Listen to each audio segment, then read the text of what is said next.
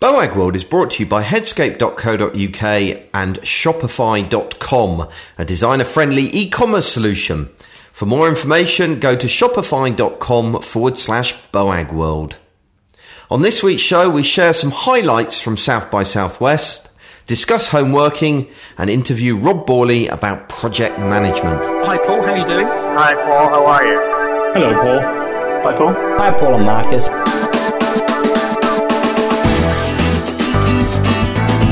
Hello and welcome to the first ever BoagWorld.com podcast. Boag World. Hello and welcome to the 100th episode of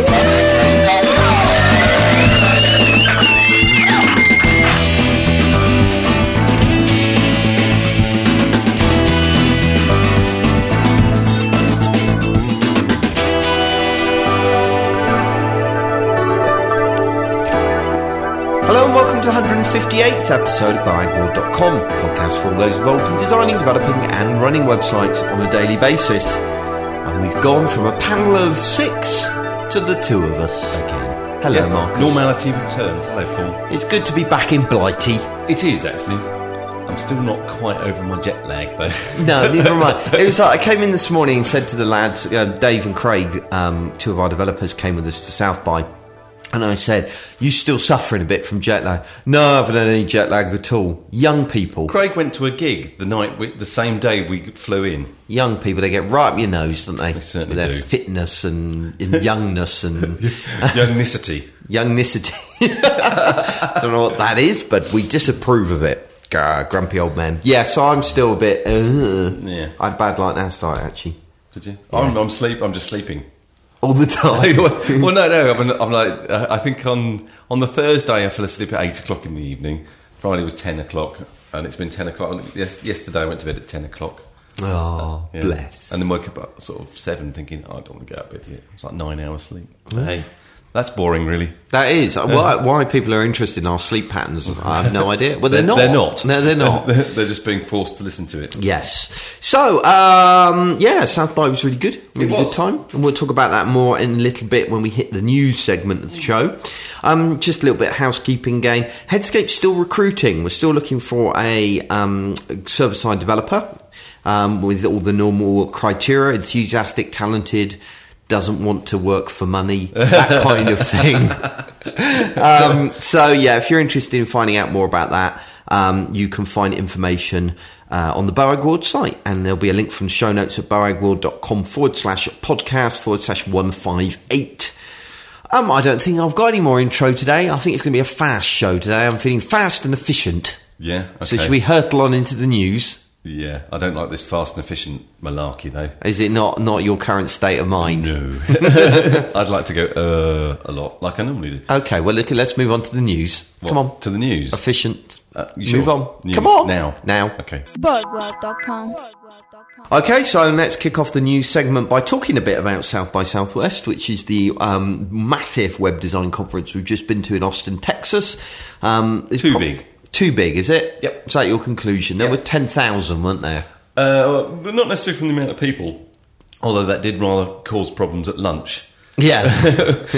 Wherever you went, there was a queue of at least 100 people. Yes. But no, too many things to see. Yes. You know, at the main slots, 10, 11:30 or whatever it was, there would be 20 different talks to go and see. It's Yeah. like, well, I don't know. Yeah, you just can't choose with that amount, can you? I really want to see that one and that one. Yes. Oh, that happened loads. Yeah. There were just too many things that were conflicting with one another. I mean, that's really kind of, I felt like we needed to come back and we needed to talk about what happened at South by Southwest and what was the big news of the year. But it's actually, as you say, it's quite hard to tell because you can only go to a finite number of sessions. And to be honest, even if you could go to all of them, I don't think you really get much of a sense of all that's going on because a lot of the real conference kind of happens in the parties and the corridors and stuff like that. And in fact, on a number of occasions this year, there were spontaneous panels breaking out. Did you see that via Twitter? Yeah, I mean, even though the panels and talks that I saw, the majority of which were good, I got a feeling that there was a lot of sort of discontent about the quality of the podcast in particular. The podcast. That was the Freudian slip. Our podcast was poor. Yes. Well, hey, It was a we poor were quality. actually we were complimented on our particular slot. Yes, and but I take all the credit for that, even though neither of us said much at all. Well, I really didn't say anything. So I was like hammering away on the keyboard. But anyway, there was a lot of complaint about delivery. Which, to be fair, if you're a technical person and you're a technical expert and you're going to talk to a conference about your technical expertise, then whether you're a good talker or not is actually irrelevant. But there was a lot of unprofessionalism as well. A lot of it doesn't work and. Yeah. Oh, well, we'll just sort of skip over that bit. And you're thinking, people have paid a lot of money to go to this conference. Yeah. It should be as slick and as professional. And I want to be, at least some of it, entertained as well. I want to go out thinking, wow. Yeah, see, I didn't get particularly that impression, but there was a lot of people talking about it. And the big problem, I think, for me was the number of people. And the quality. Some of the panels really stood out. So as a result, they filled up instantly. Yes. So that's where a lot of these spontaneous panels appeared from, is because people were kind of milling around going, I can't get in. There was a couple of times we couldn't get in. No. Which is, again, you've paid money for this. Yeah, so put it in a bigger ridiculous. room. But I also found with some I don't like panel formats. No, I'd agree. Unless there's a punch up, which I'm looking at the notes, Which there was once or there twice. was on a couple of occasions. Then it's great, but for the vast majority of the time, it's one person repeating what the last person said. Yeah. I would much rather see one person who's put a lot of effort into into their presentation because they're nervous. It's just me. Yeah, exactly. Take Paul Annette's talk, the guy from Clear Left, who did a really amazing talk on kind of Easter eggs and design twists and ooh, that's clever kind of stuff. He was just up there by himself. He'd obviously put a huge amount of preparation into it, and it was, by far one of the best talks, wasn't it? Yeah, very entertaining. Yeah, but talking about the panels, I mean, you're right. They range from the downright dull to once or twice all-out flame wars. Yes. Tell us a bit about is spec work evil? Because I missed that one and you went in, and that seemed to be quite heated. Yes, I sat at the back on that one.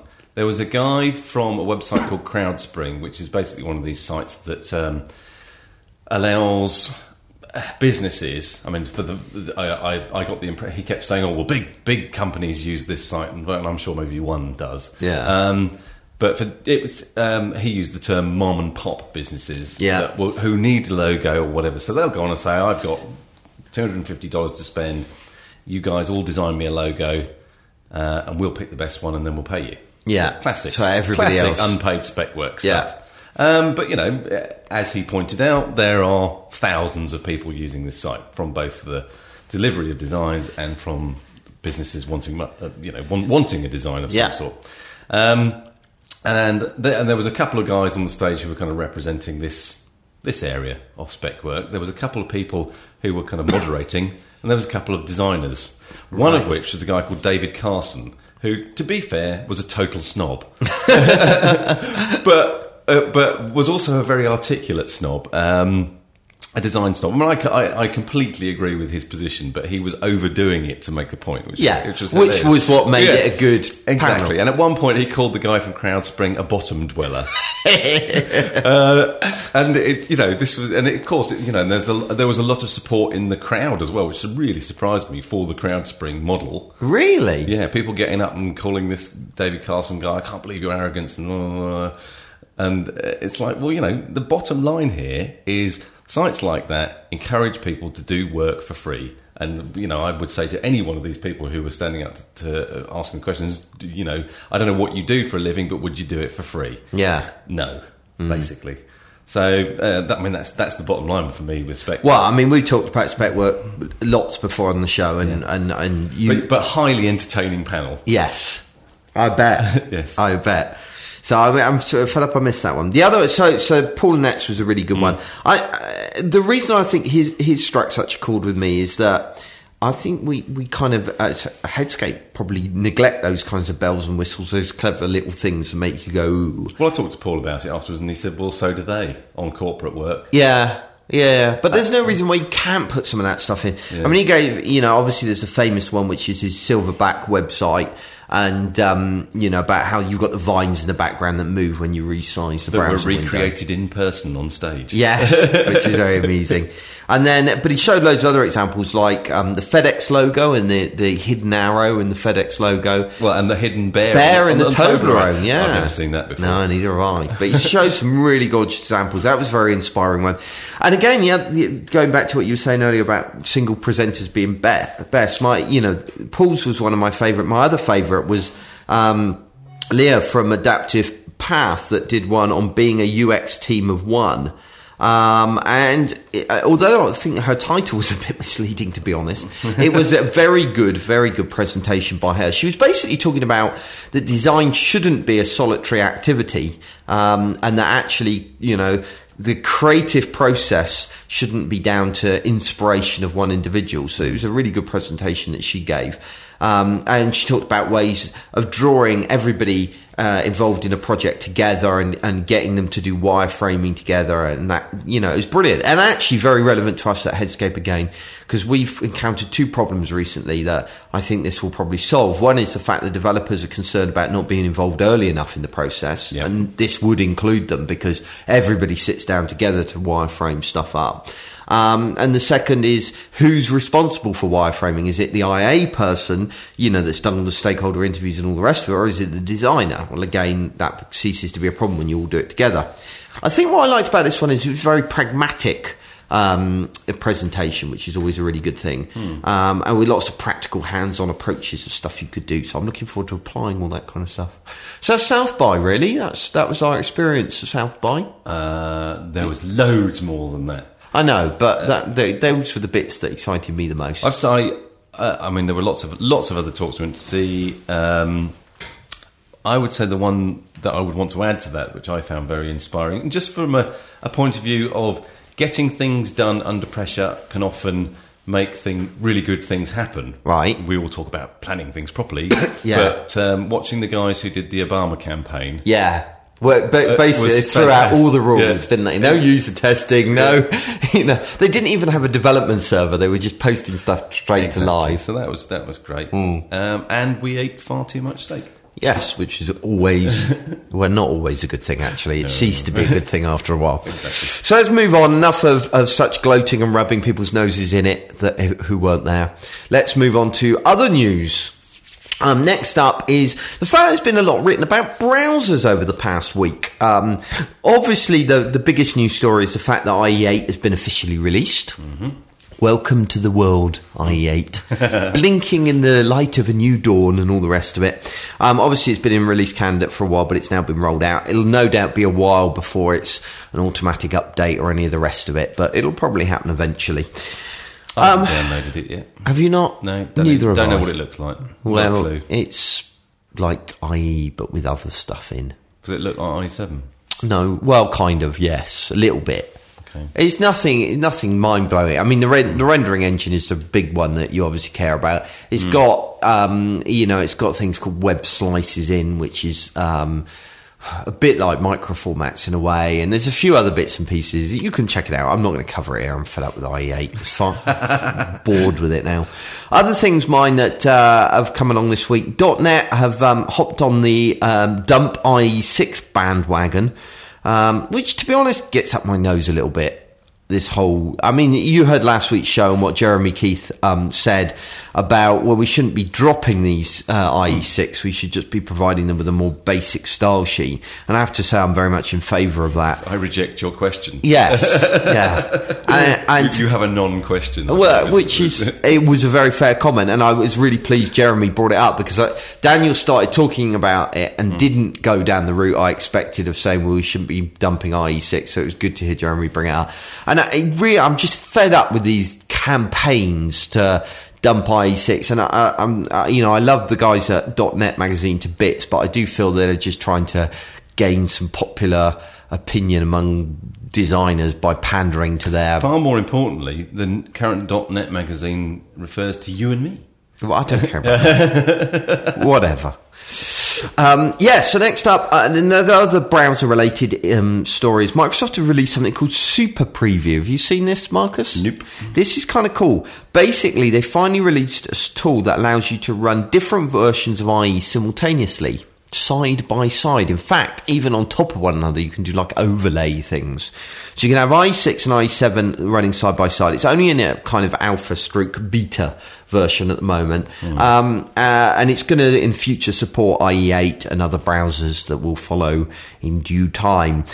So really indispensable tool for testing multiple versions of IE. Downside, no Mac support at the moment. But other than that, looking pretty good. It's good to see them doing that. It's about bloody time too, to be honest. Oh yes, that reminds me. Apologies for the swearing in last week's show. We probably should have warned people before they started listening to it. I didn't swear. No. I don't think I did. It was that one question that I read verbatim without actually censoring it before I said it, which is what is the biggest F-up you ever did. Ah, yes. And I just read it straight off the bit of paper without actually thinking. Anyway, and then, of course, everybody continued to use the word. Anyway, whatever. Yeah. Yes, finally, on browser support type or browser kind of stories, SitePoint has written a brief outline about how to create the perfect browser testing suite. So it looks at the various tools available, browser simulators, virtual machines, desktop browser emulators, etc., etc. So that's worth checking out. All links to all that stuff, obviously, is in the show notes that I mentioned earlier. Browser testing is basically a pain in the neck, and nobody has yet solved this issue for me. There needs to be one magic tool that lets me test all of them in one nice contained way. You just sort of type a URL and it goes tick, tick, tick, tick, tick. No. That would be great. But I'm happy. I just don't even have to look at it. I want a tool that just lets me easily toggle between all these different browsers. And if someone solves this in a really good way, I would pay a lot of money for that tool. That's worth a lot of money to us as Headscape, having an easy way of doing all that. Why doesn't Headscape develop it then? There you go, new product idea. Because it's complicated. Well, fair enough. And they're not up to it, are they? No, they're not. They're just not talented enough here at Headscape. Right, let's move on to my next story. A few weeks ago, I wrote about the importance of simplicity on your website, and we talked about it on the podcast as well, as I remember. Yes, we did. Now, Jerry McGovern this week has written a perfect case study that it's almost like he read my article and went, I want to support that Paul Bag and what he's saying. And so he's written... Do you think that's what happened? Well, I have to say, there was one point right at the beginning where it did sound like he was quoting me, but he didn't actually reference me. So I'll pretend he was, because it makes me feel cool. Okay. So, yes, he basically what he's written is a case study, which was what my article was lacking. So it's a post called Removing Poor Quality Content Increases Customer Satisfaction. And it's talking about the Microsoft website, which consists of, can you believe this, staggering 10 million pages. Right? What? And out of those 10 million pages, 3 million have never been viewed by a single person. What, ever? Well, at least that's my interpretation of what Jerry has said. So really the case study that he's giving is about the Microsoft Office team who decided to have a blitz of their site and start removing irrelevant pages. And according to Jerry, he writes, by weeding the garden, the top task pages became easier to find. But just as importantly, it became harder to find minor task pages when you were looking for top task pages. In other words, you avoided all the noise of the site. It's a really good article that really kind of goes into a lot of depth about how simplicity rocks, basically, and how we should be removing stuff from our website, not adding it. Final news story today is a post from Richard Rutter, a very good one, about introducing microformats to kind of non-geeks and businessy people. And it came about because he was at a client meeting recently, and he found himself explaining what microformats were and struggling to do so in non-technical terms and not having any reference material out there to say, oh, just go and read this article. There was nothing like it. So basically he sat down and written something himself. Really good. If you're struggling to understand the point of microformats or what microformats are about, then it's definitely worth a read. However, I have to say, I'm not entirely sure whether it's necessary to tell clients that you're implementing microformats on their site. The cost of adding them is so small that it's not going to affect the budget particularly, and the benefits are quite hard to explain, so you may be better off just doing it rather than bothering to explain any of it. But there you go. It is good to check out if you yourself are not particularly convinced about microformats yet and you need someone to explain what they are and how they work. Richard does a good job at that. Right, so that rounds up the news today. So I reckon we can now hurtle on into our interview, which this week is with our very own Rob Borley. He's been on the show a number of times. In his previous incarnation as technical person, he's now changed job and he's now a project manager. Yeah. We wheel him out when we haven't got anyone else. Yeah, when we're desperate. So if you're a client listening to this show and you have Rob Borley working on your project, it means we don't really care about you. So no, not at all. Rob is now one of our project managers, and he's going to talk a little bit about how we manage projects within Headscape and why we believe it's important to have dedicated project managers. Birdworld.com. So joining me today is Mr. Rob Borley. Hello, Rob. Hi, Paul. How you doing? Very well indeed. Good to have you on the show. It's been a little while. It has. It's weird hearing the show from above you rather than being... Oh, yes, because you sit upstairs, don't you? Indeed. It's like do you actually hear it? I do. Well, it's like having you in a little bass bin. Ah. So, we kind of have been thinking for a little while that we ought to get someone on the show to talk about project management. And the idea was we'd get some high-profile web design project manager to come in and talk about web design project management. Then I realised that I can't actually think of any. I really don't know of any kind of web design project managers out there, other than obviously the people that work in Headscape. Well, maybe there's a gap in the market. I think there is a gap in the market. Become a celebrity project manager. Well, I think that's somewhat of an oxymoron, but saying that aside, let's shift around a bit. Yeah, so we thought, let's get you on the show. Now, you're quite an interesting case because you started off as a techie. Yes. And you became a project manager. Yes. And so let's start by talking about the role of project manager. How would you describe your core role? What is it that you do? I should know this, I guess. Yeah, what you mean other than manage projects? Well, okay, you just have to make a joke out of it. But you know what I'm getting at. Yeah. I mean, I guess the main thing that we do is shovel shit, really.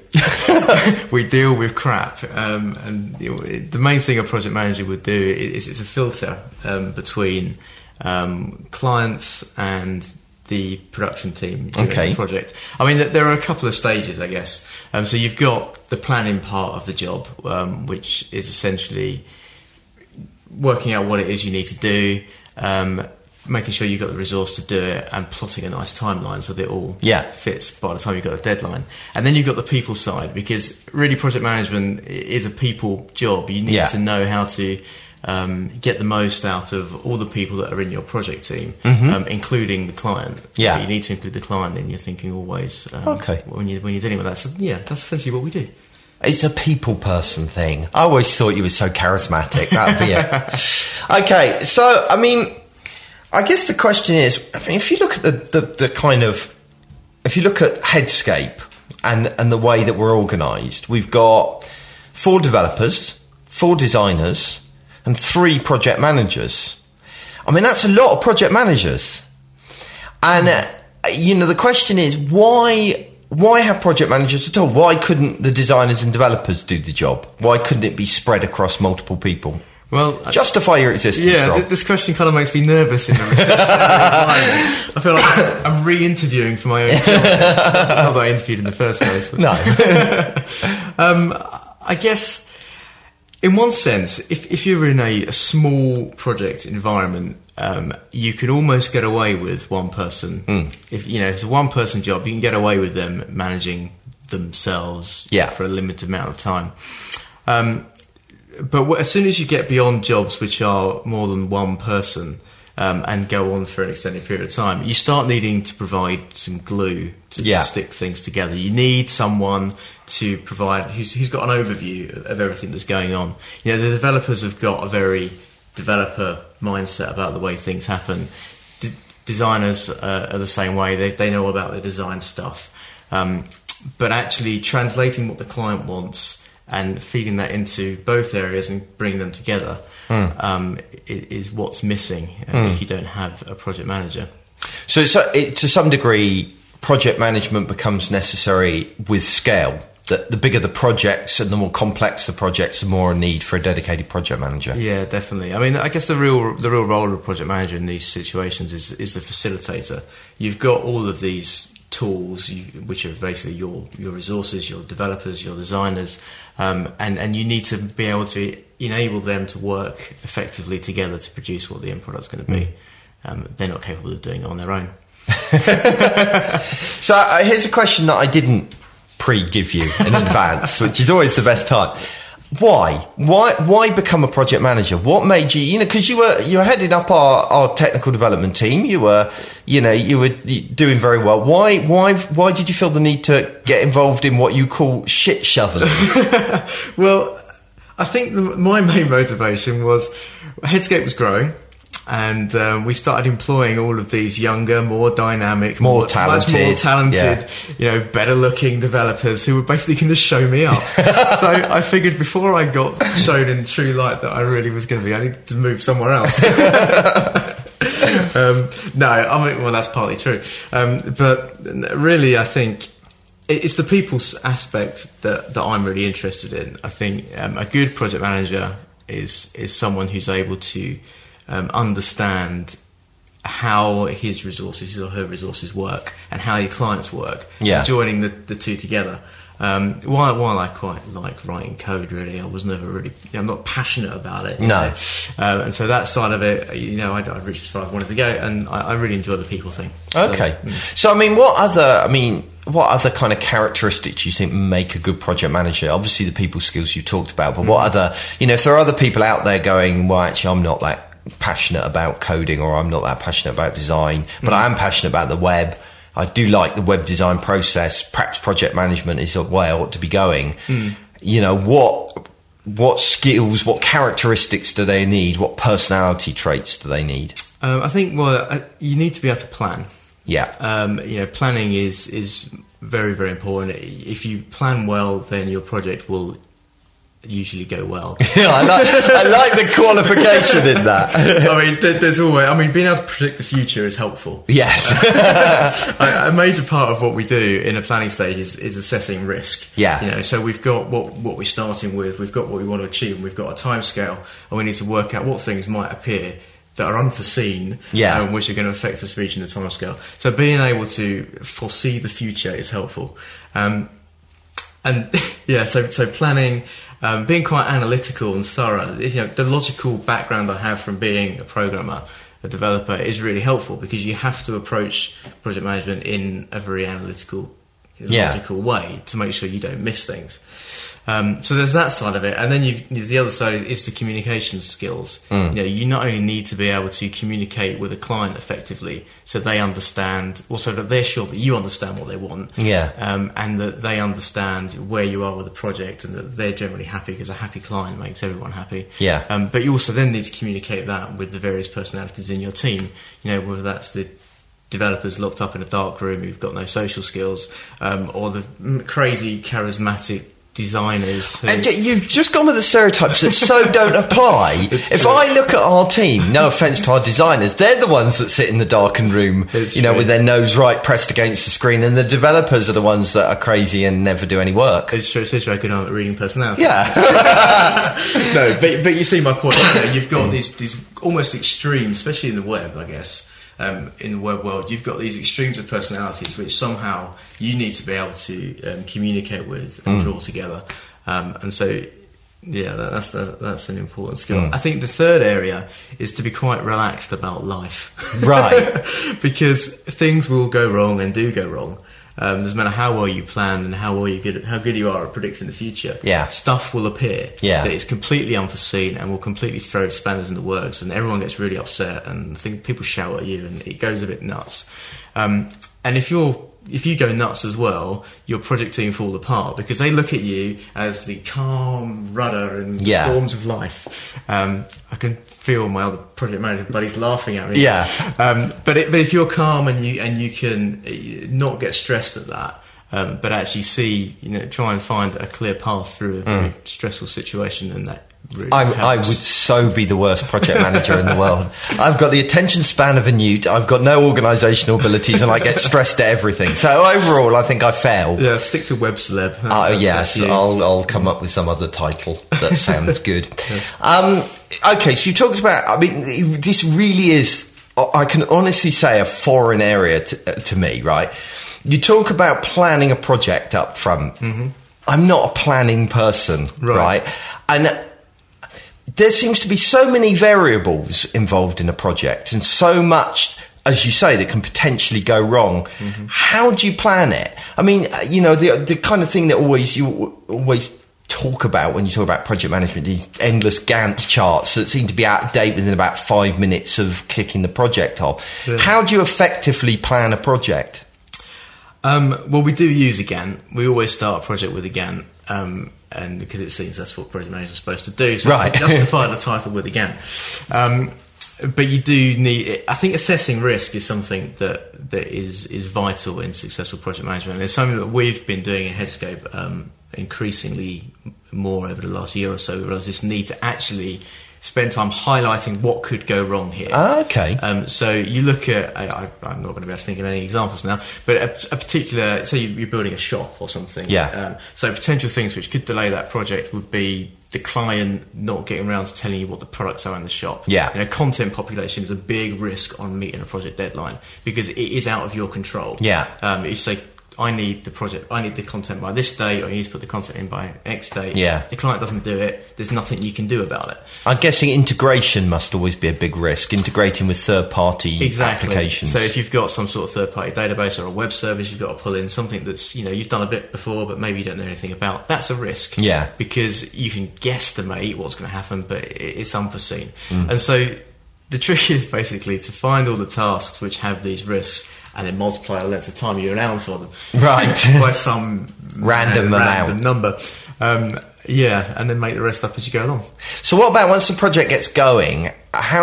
What techniques and tools maybe do you use for monitoring and controlling the process and trying to keep on top of everything? Yeah, I mean, there are lots of tools out there, obviously, lots of funky web-based ones. There is no substitute for talking to your team. Trying to run projects via email or Basecamp or something is impossible without talking to the team. So communicate, it's a big part of what we do. You have to talk to the people doing the work. You have to talk to the clients. You have to keep the lines of communication open. But as far as actually, keeping track of what's going on, we do use Basecamp, which is great for managing lists. Basically, that's what it's good at. You manage lists, and so from our Gantt chart, we'll break it up into a series of tasks, if you like, wide areas. And then we assign those out, and as people add comments to them and tick them off, we've got kind of an overview of where the project is. And hopefully from there we can, obviously, when we've got the Gantt chart, we've got some dates, and we set milestones with fire reminders. You should have done this by then. You get the reminder, bugger, I haven't done that. And so you use that to kind of keep track of where you are. Cool. What about, so that's kind of dealing with the internal side of things. What about when it comes to the client? I mean, you said earlier, a happy client makes everybody happy, kind of thing. So how do you keep your client happy? What are the things that really, or perhaps turn it around the other way, what are the things that really piss off a client, and where can it really go wrong? This is really where the people side of it comes in, because every client's different.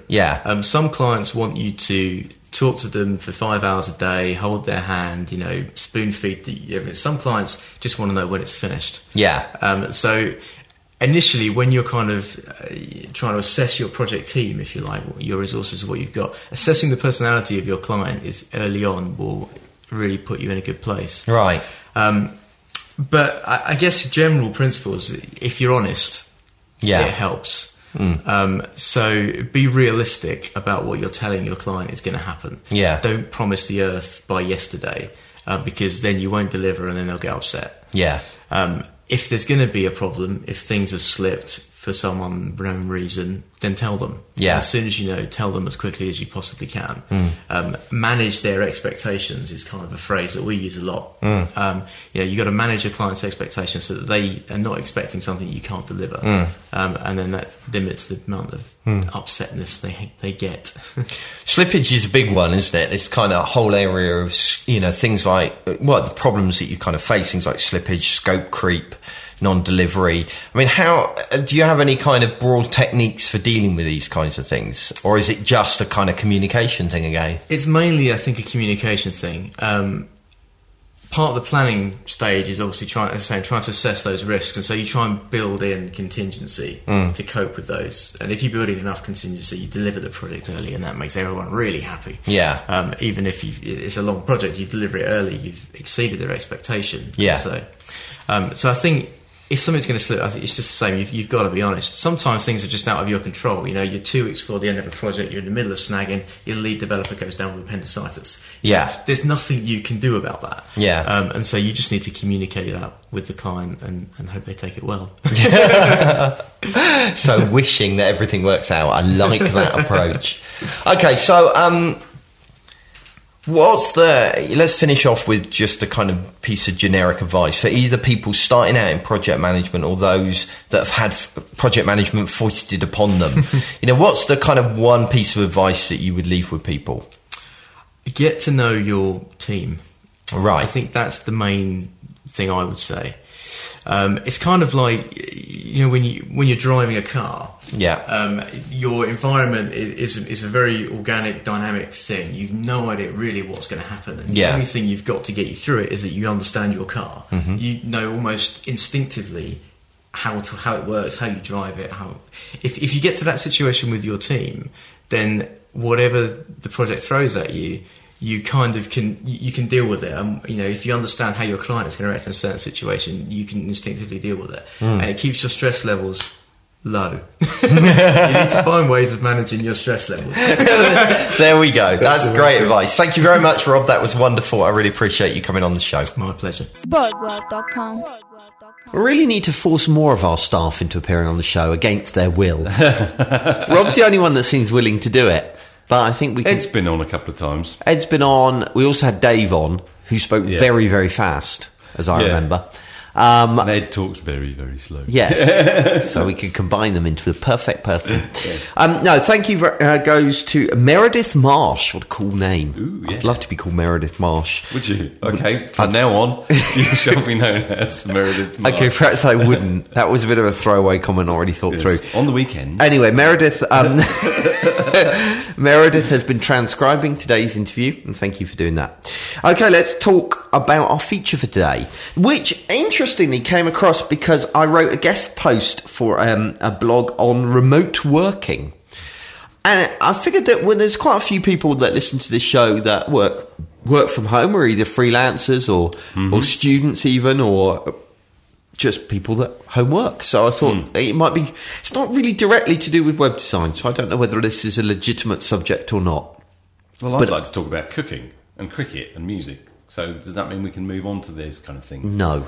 Oh, okay. It meant I was going away to South by Southwest, didn't want to have to prepare a feature while I was away drinking, so this is what they've got. But actually, I did ask there was a choice of a couple of things that we could have done, and I asked on Twitter, and this was the response back. We should talk about homeworking, and so therefore I am.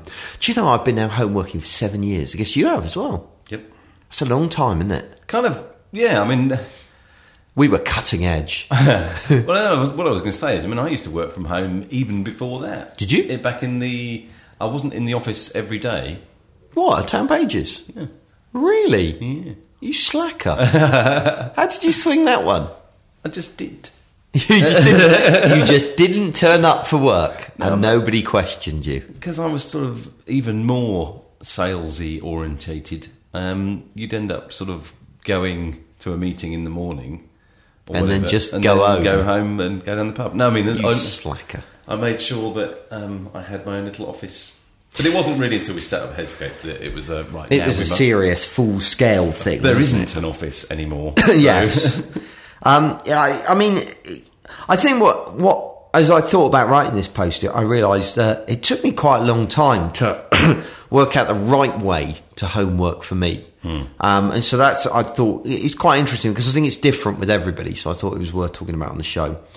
I mean, certainly an increasing number of people, especially nowadays, compared to even 7 years ago, an increasing number of people are trading in the cubicle for home working. And I think a lot of people see it as the ultimate perk. But I don't know if it really is in reality. It is to start with. Yeah.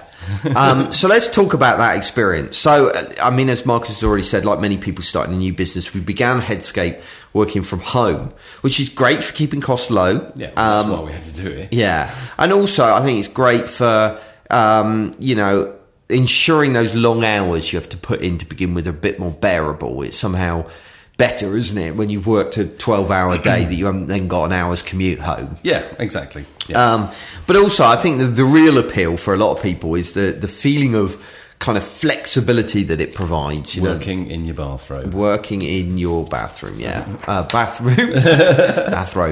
Not that I own a bathrobe. Showering at 11:30 in the morning. I Always put pyjamas. Yes. Also, daytime deliveries is great, that's true. But the big thing for me was that I had a newborn son, and that was great because I could see him whenever I wanted. And I don't envy so many dads that they leave before their kids get up, they get back after their kids gone to bed, and they only see them at weekends, and that just sucks. But despite all of that, eventually the honeymoon period does wear off a bit, doesn't it, as time goes by. I mean, for me, the big thing was, okay, it was great having my newborn baby at home, but he did cry quite a lot. That's a nightmare. I mean, I've got much bigger children, but I hate the you hate your children? I hate my children. I hate the summer holidays and any holidays really, because they're about, and it's always like, Dad, can you take me over to Jack's or take me to Basingstoke? It's like that's like half an hour trip. Yeah, it's like no. Yeah. Oh, go on, and it's just like, go away, you're annoying me. Whereas if I was here, it wouldn't be an issue. It wouldn't be an issue at all. No. I mean, we not only was I had, there's that way round where they're disturbing you, but I also had the problem with the newborn that obviously slept in the house in the day. That, I pick up the phone and have a conversation with you, and suddenly, he's awake and screaming and crying because I woke him up. I mean, the other problem that I found is kind of lack of human interaction, really. Yes, there's the loneliness thing. I also found that I would go 48 hours without going outside. Oh, yeah, easily. It's like 48 was a good day or good time. Yeah, you can really not see anybody, can't you? Well, it's dry. I don't like that. I'm a very sociable animal. Yeah. I don't. But saying that, I mean, I think I've got it just right now. I'm probably going right through to the summer. Yes, you've now skipped on massively. Because I found that I was being... Well, I felt like I wasn't being as productive as I should be.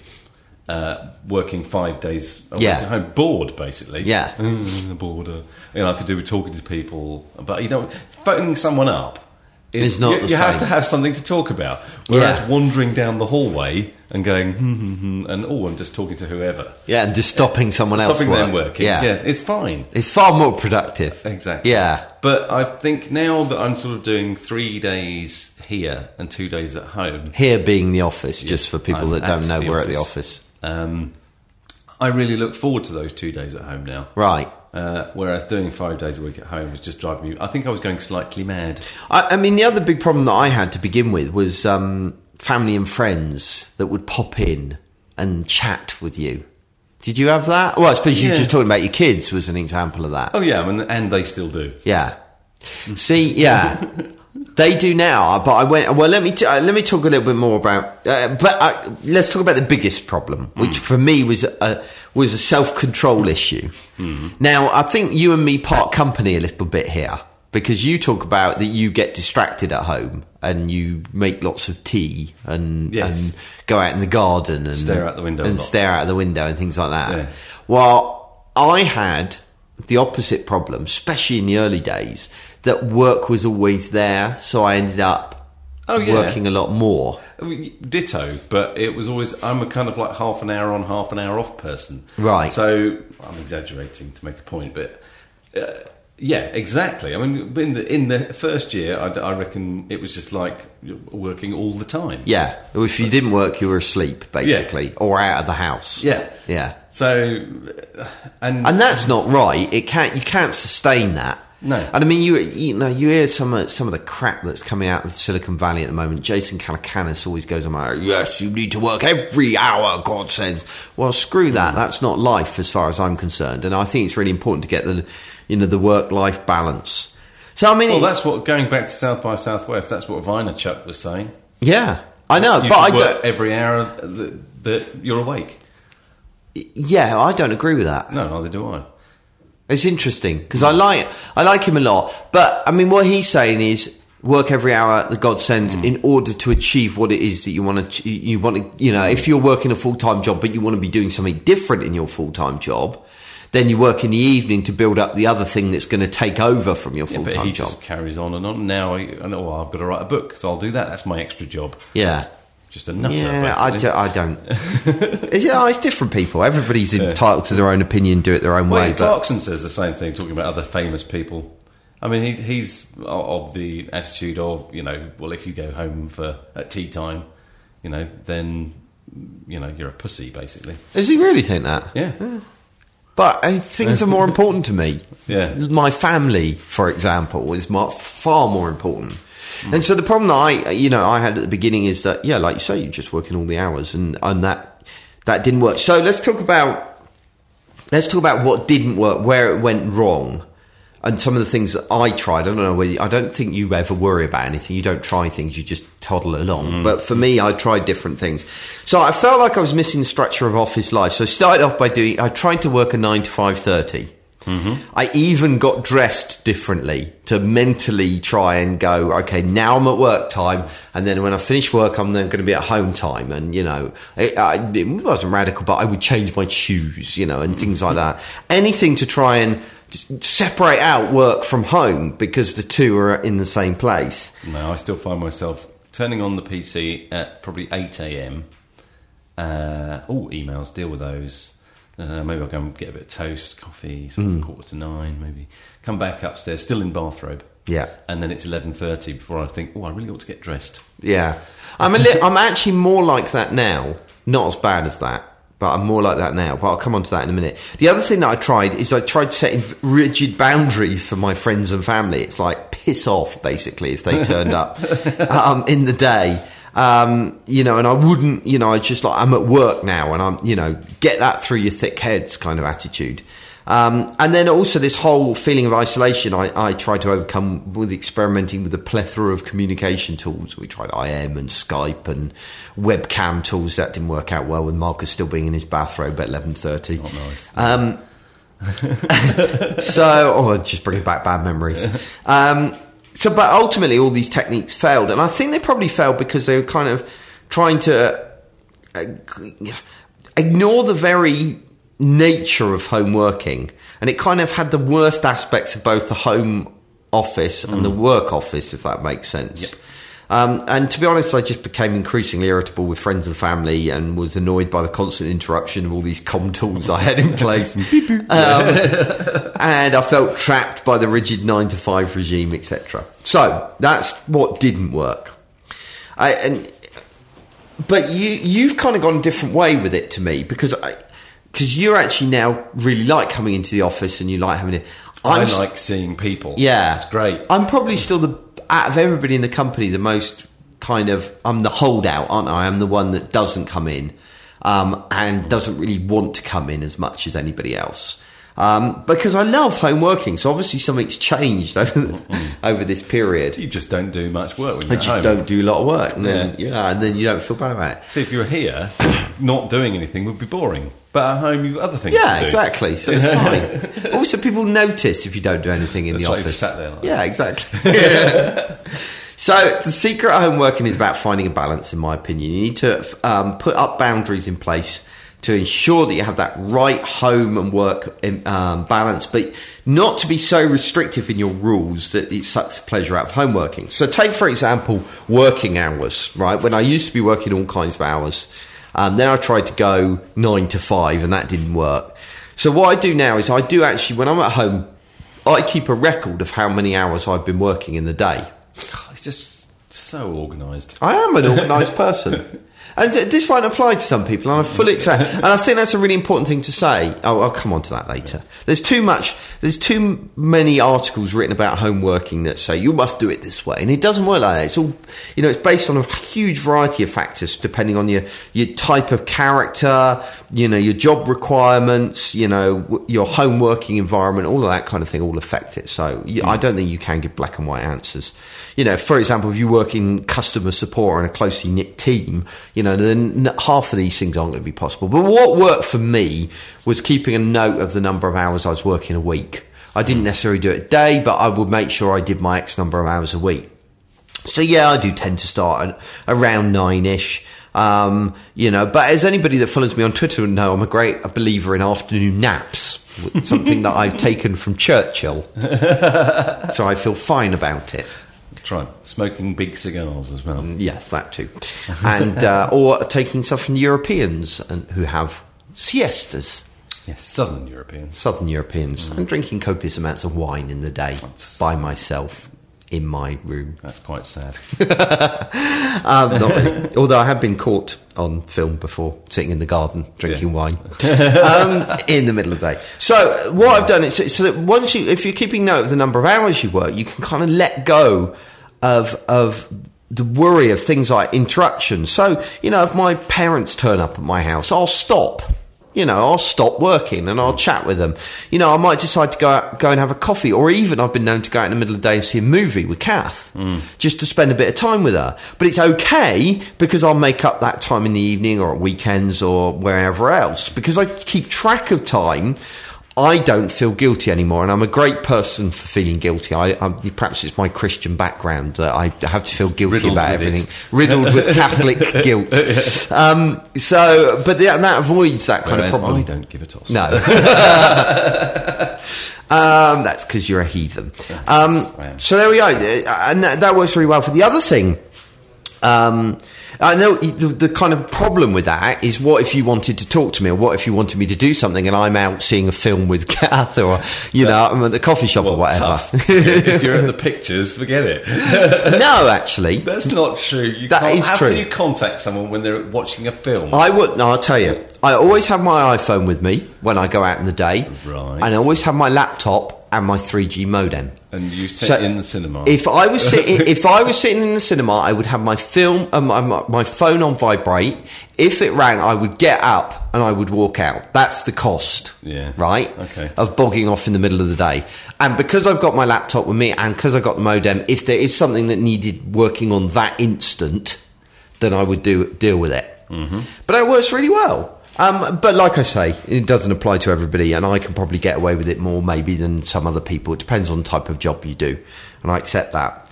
But after saying that, there are differences, but I think there are some things that are kind of fairly universal. The first thing that some people disagreed with me over this when I wrote this article, but I don't think you can work off of somewhere like your kitchen table with the kids running around. You need a separate place. Yeah. You not agree with that?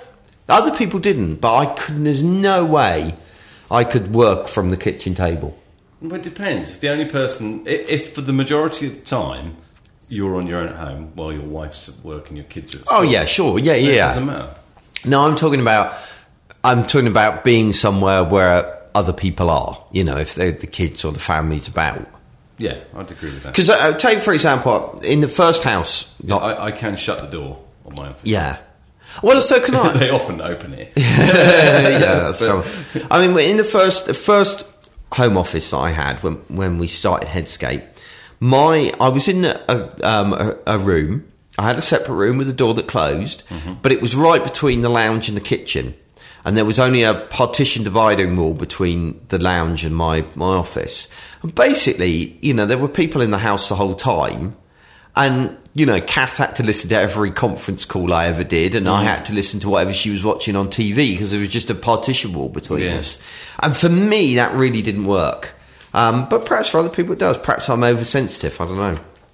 But compare that to now, where I've got a converted barn, that's where I'm sitting in now, where I've got a converted garage that joins the house with a big old fire door that I can close, and and that really is a separate area. And for me, that works great because it's kind of still at the house, so I can wander in and hang out with James when he gets back from school or whatever. But I'm still isolated enough for it not to be disturbed with other stuff that's going on in the house. Have you got a lock? I have, but I don't ever lock it. That would be a bit extreme. Great, yeah. But I did do on the other side. I did do when I went through my kind of 9 to 5 stage. I locked the door, and it's just ridiculous. I became a bit obsessional. I have that in my character. I admit it. So what about you? Because your office is like upstairs. It's like a bedroom, isn't it, basically? Fourth bedroom, yeah. So doesn't that get really irritating when the kids get home? Or do they spend the whole time downstairs? I mean, it's from what... Noise? No, not really, no. I mean, sometimes, if, particularly James, if he comes back with his mates... then I have to go in and tell them I'm at work, go downstairs or outside. Right. With the weather getting better now, he comes in, rips his school uniform off and goes straight out the door again. I hope he puts something else on first. He does that as well. That's good. Yes. Okay. That's cool. So, he's a 14-year-old boy who's on a bike everywhere. Yeah, okay, fair enough. It's a bit different, I guess. Yeah, but they can be a little bit annoying. Abigail will go into the kitchen, and we've got a radio in the kitchen that is quite bassy. And, of course, she...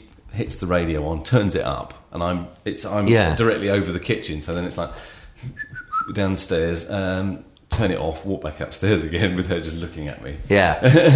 So I mean, it's not ideal. Used to it. And sometimes that does happen when I'm mid-conference call with an important client. That's irritating. But yeah. James hasn't grasped yet that when I'm on the telephone, he's only 6, that when I'm on the telephone, I can't talk to him at the same time. Yeah. And so he'll just yap at me, and it's like I'm looking at him going, phone? Yeah. But, there you go. So, to be honest, I mean, talking about phones, it's more distracting being in here, trying to be on the phone. Than yeah. Way more. Yeah. So... yes, which is is a fair comment. I would agree. So I think the moral of the story here is pick your working environment carefully and make sure it suits you. And I think it's really important to make your work environment a nice place to be, especially if it's in your home. What are you laughing at? My office. No. It goes through phases. It reminds me of when I was a teenager in my bedroom. I'm not as bad as my son, who appears to have absolutely no desire whatsoever to tidy anything up ever. I was kind of like, it would get worse and worse and worse and worse, and then I would stay up all night tidying it. Right. Every 2 months. Right. And then it would get worse and worse and worse. And my office is the same. Right. I have blitzes on it. See, I think if I didn't have a really nice working environment, I think it would feel like a prison to me. I'd feel trapped because it's in my own house, and you like we were saying earlier, you can go days without going outside. Yeah. I think it's really important that it's got nice furniture. For me, that it's tidy, that it lots of light is a big thing for me. Yeah. But obviously not for you. No. You live in squalor. No, I agree entirely. I want to have a very nice, tidy, lovely office, but it's not always like that. Okay, well, I also share it with the rest of the family. I mean, there's another computer in there. See, I've got all my music stuff all over the over the walls, and I struggle with that. I struggle paperwork for miles. Kath has a desk in my office, and she's like you. And you can't see her desk, and it disturbs me deeply. It makes me uncomfortable on the inside. Well, it's the equivalent. It's the inbox. It's to be dealt with. Stuff. I hate having these conversations with you because you make me sound so anal and so uptight. And oh God! How come it never comes away with you sounding like a slob? It always comes away with me sounding uptight. Well, I guess if I was sounding unhappy, then I'd sound like a slob. But I'm perfectly happy. Happy in your things are. Happy sitting in your own filth. Yeah. So anyway, spend a bit of time on your work environment. But actually, and this kind of goes back to your office could become a prison and you never go out. I think it's really important to get out, and that's why I like you. I am grateful to have this office that we can come into Perfect. But it doesn't need to be an office. It could be a coffee shop. It could be wherever else. And this brings me nicely on to where I'm beginning to go now, which is while the rest of the world seem to be considering allowing their employees to do home working, I'm beginning to experiment with the idea of leaving an office behind entirely. Well, not entirely. That's an exaggeration, but certainly leaving the office behind more often, whether it be at home or work. And this came about from reading a book, 4-Hour Work Week, which there's loads in that book I disagree with. And the guy gets quite up my nose at a number of occasions. But he did start me thinking about, well, why am I sitting at a desk, doing this work? Now, admittedly, if you're a designer, there are constraints, about you need a nice big monitor and, proper lighting and all the rest of it. And again, I know this doesn't apply to everybody, but for me, where the most of the time I'm typing, emails or documents or doing wireframe, it's like, well, why do you necessarily do that sitting at a desk, whether it be at home or it be here? Take, for example, this post that this is based on. We were flying 30,000 feet above the Atlantic when I was writing this on our way to South by. I could still blog. There was Dave and Craig sitting in the row in front of us installing .NET on a Mac. And there's you sitting next to me building a wireframe. And we're doing all of this flying across the Atlantic. So, really, as long as we've got a computer, we can work anywhere. And it's even easier when you're on the ground. Because when you're on the ground, you can have a 3G modem up and running, which gives you internet access, and combined with your iPhone and your laptop and everything else, you've got a mobile office. You can work from anywhere, is my logic. And of course, this approach isn't without its, challenges. If you've got a modem, then that's great when you're in the UK, but it gets expensive, if you're abroad. So I couldn't suddenly, go and work out of South America, very easily. Although with Wi-Fi, it's beginning to get a bit easier. For any amount of time, you just buy the equivalent version wherever else. Yeah, exactly. But I think probably the most significant barrier actually is a mental one. In the same way as it takes time to work out the best approach to work from home, I think it takes time to work out the best approach of working while you're travelling or out elsewhere. So I did a little experiment over the summer. After I spoke at IWMW up in Aberdeen, I did an experimental road working trip thing, where I then went across to the Highlands of Scotland with my family, and they came up with me, and we took a week's holiday and decided that I would also work for a week too as an experiment. I have to say it didn't go that well. The kind of temptation of the great outdoors and family fun was just a bit too great, and so it worked out all right that I was working 1 week over a 2-week period. I managed to do a week's work over 2 weeks, but obviously that wouldn't be sustainable over any length of time. So I hadn't quite worked out the right way of doing it yet. But I think we'll get there. It might be a case of, well, perhaps I need to get up earlier and then stop at lunchtime. Because what I did is I tried to free up most of the day, then work from about 4 through the evening, and it was just knackering me. I couldn't do it. Not after a day of going out and doing cool stuff to then come back and work through the evening. But perhaps if I got up early and stopped lunchtime, or possibly having a long siesta break in the middle of the day and then working a bit into the evening and a bit in the morning, the possibilities are endless for how you can kind of, skin these things. Or possibly, you work a 7-day week but only work part of the 7-day week. There's lots of ways you could do it. I met a guy when we went to Rhodes last year who was basically the father of one of my daughter's friends, happened to be in the town just a bit further down the road. And they go to this place, it's a friend's villa, and they go there every summer, and they go for 6 weeks. Yeah. And he works the morning every day. Yeah. So basically he's taking a 3-week holiday. Oh, so he will work 7 days a week? No. He'll work 5 days a week, but he'll take a 3-week holiday. But he only works half a day. Right, I'm with you. Every day. Oh, so that's effectively, good. he's, if you like, having a 3-week holiday. Yeah. But he's in Rhodes for 6 weeks every year. Yeah, I think. And great, why not? What would stop us doing that, to be frank? Meetings. Well, yeah. Meetings is the only thing. And probably I'm in the best position out of everybody to do that. Yeah. But I mean, it is interesting. It's like, well, where does this mentality of being stuck in, offices come from? I'm not, I don't think it's as necessary as much as we think it is. But, it depends on your job. And hopefully there's some stuff here that was useful. It was a bit of a rambling conversation, but the odd rambling one every now and again. Yeah. We don't ramble very much. So No, we're normally very factual. Yes, straight to the point. Hopefully that was a useful discussion for people. I think that about wraps up this week's show, really. It does, yes. And we've gone on forever again. Is it a really long one? Yeah. Well, it depends how long the interview The interview is only 16 minutes long this time. Well, sort of normal time then. Normal time. Okay, well, thank you very much for listening. Marcus, do you have a joke this week? I do. Quite a long one. Oh, good. Actually. Just to drag the show out for a bit longer. I should have looked up who sent this to me. Sorry. A burglar broke into a house one night. He shone his flashlight around the empty room, looking for valuables. Sorry, I'm going to start this again. See, now this... Looking for valuables. Look, I think last week's show should have taught us that it's time to stop the jokes. I'd love to stop the jokes, but I'm going to read this one. No, it's just where it split the sentence. It looked like it was the end of the paragraph. Anyway, right, start again. I might even edit this out. No, you won't. A burglar broke into a house one night. He shone his flashlight around the empty room looking for valuables when a voice in the dark said, "Jesus is watching you." He nearly jumped out of his skin, clicked his flashlight off and froze. When he heard nothing more after a bit, he shook his head and continued.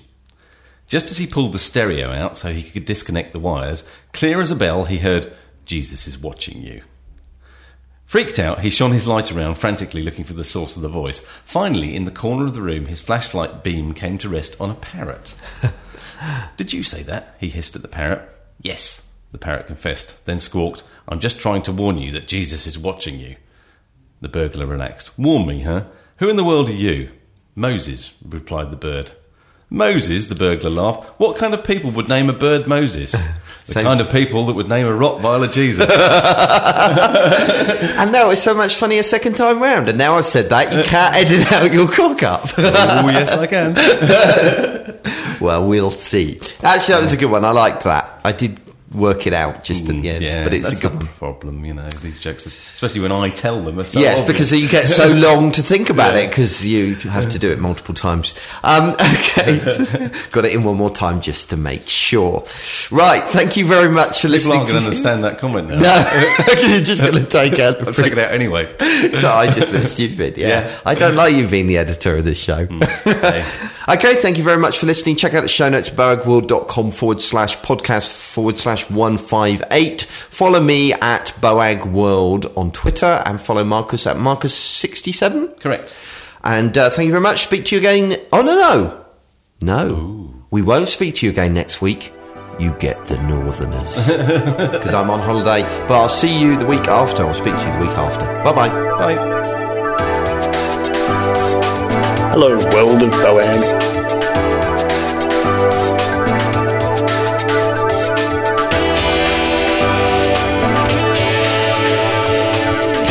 It's like being on David Letterman. Boag world. Boag world.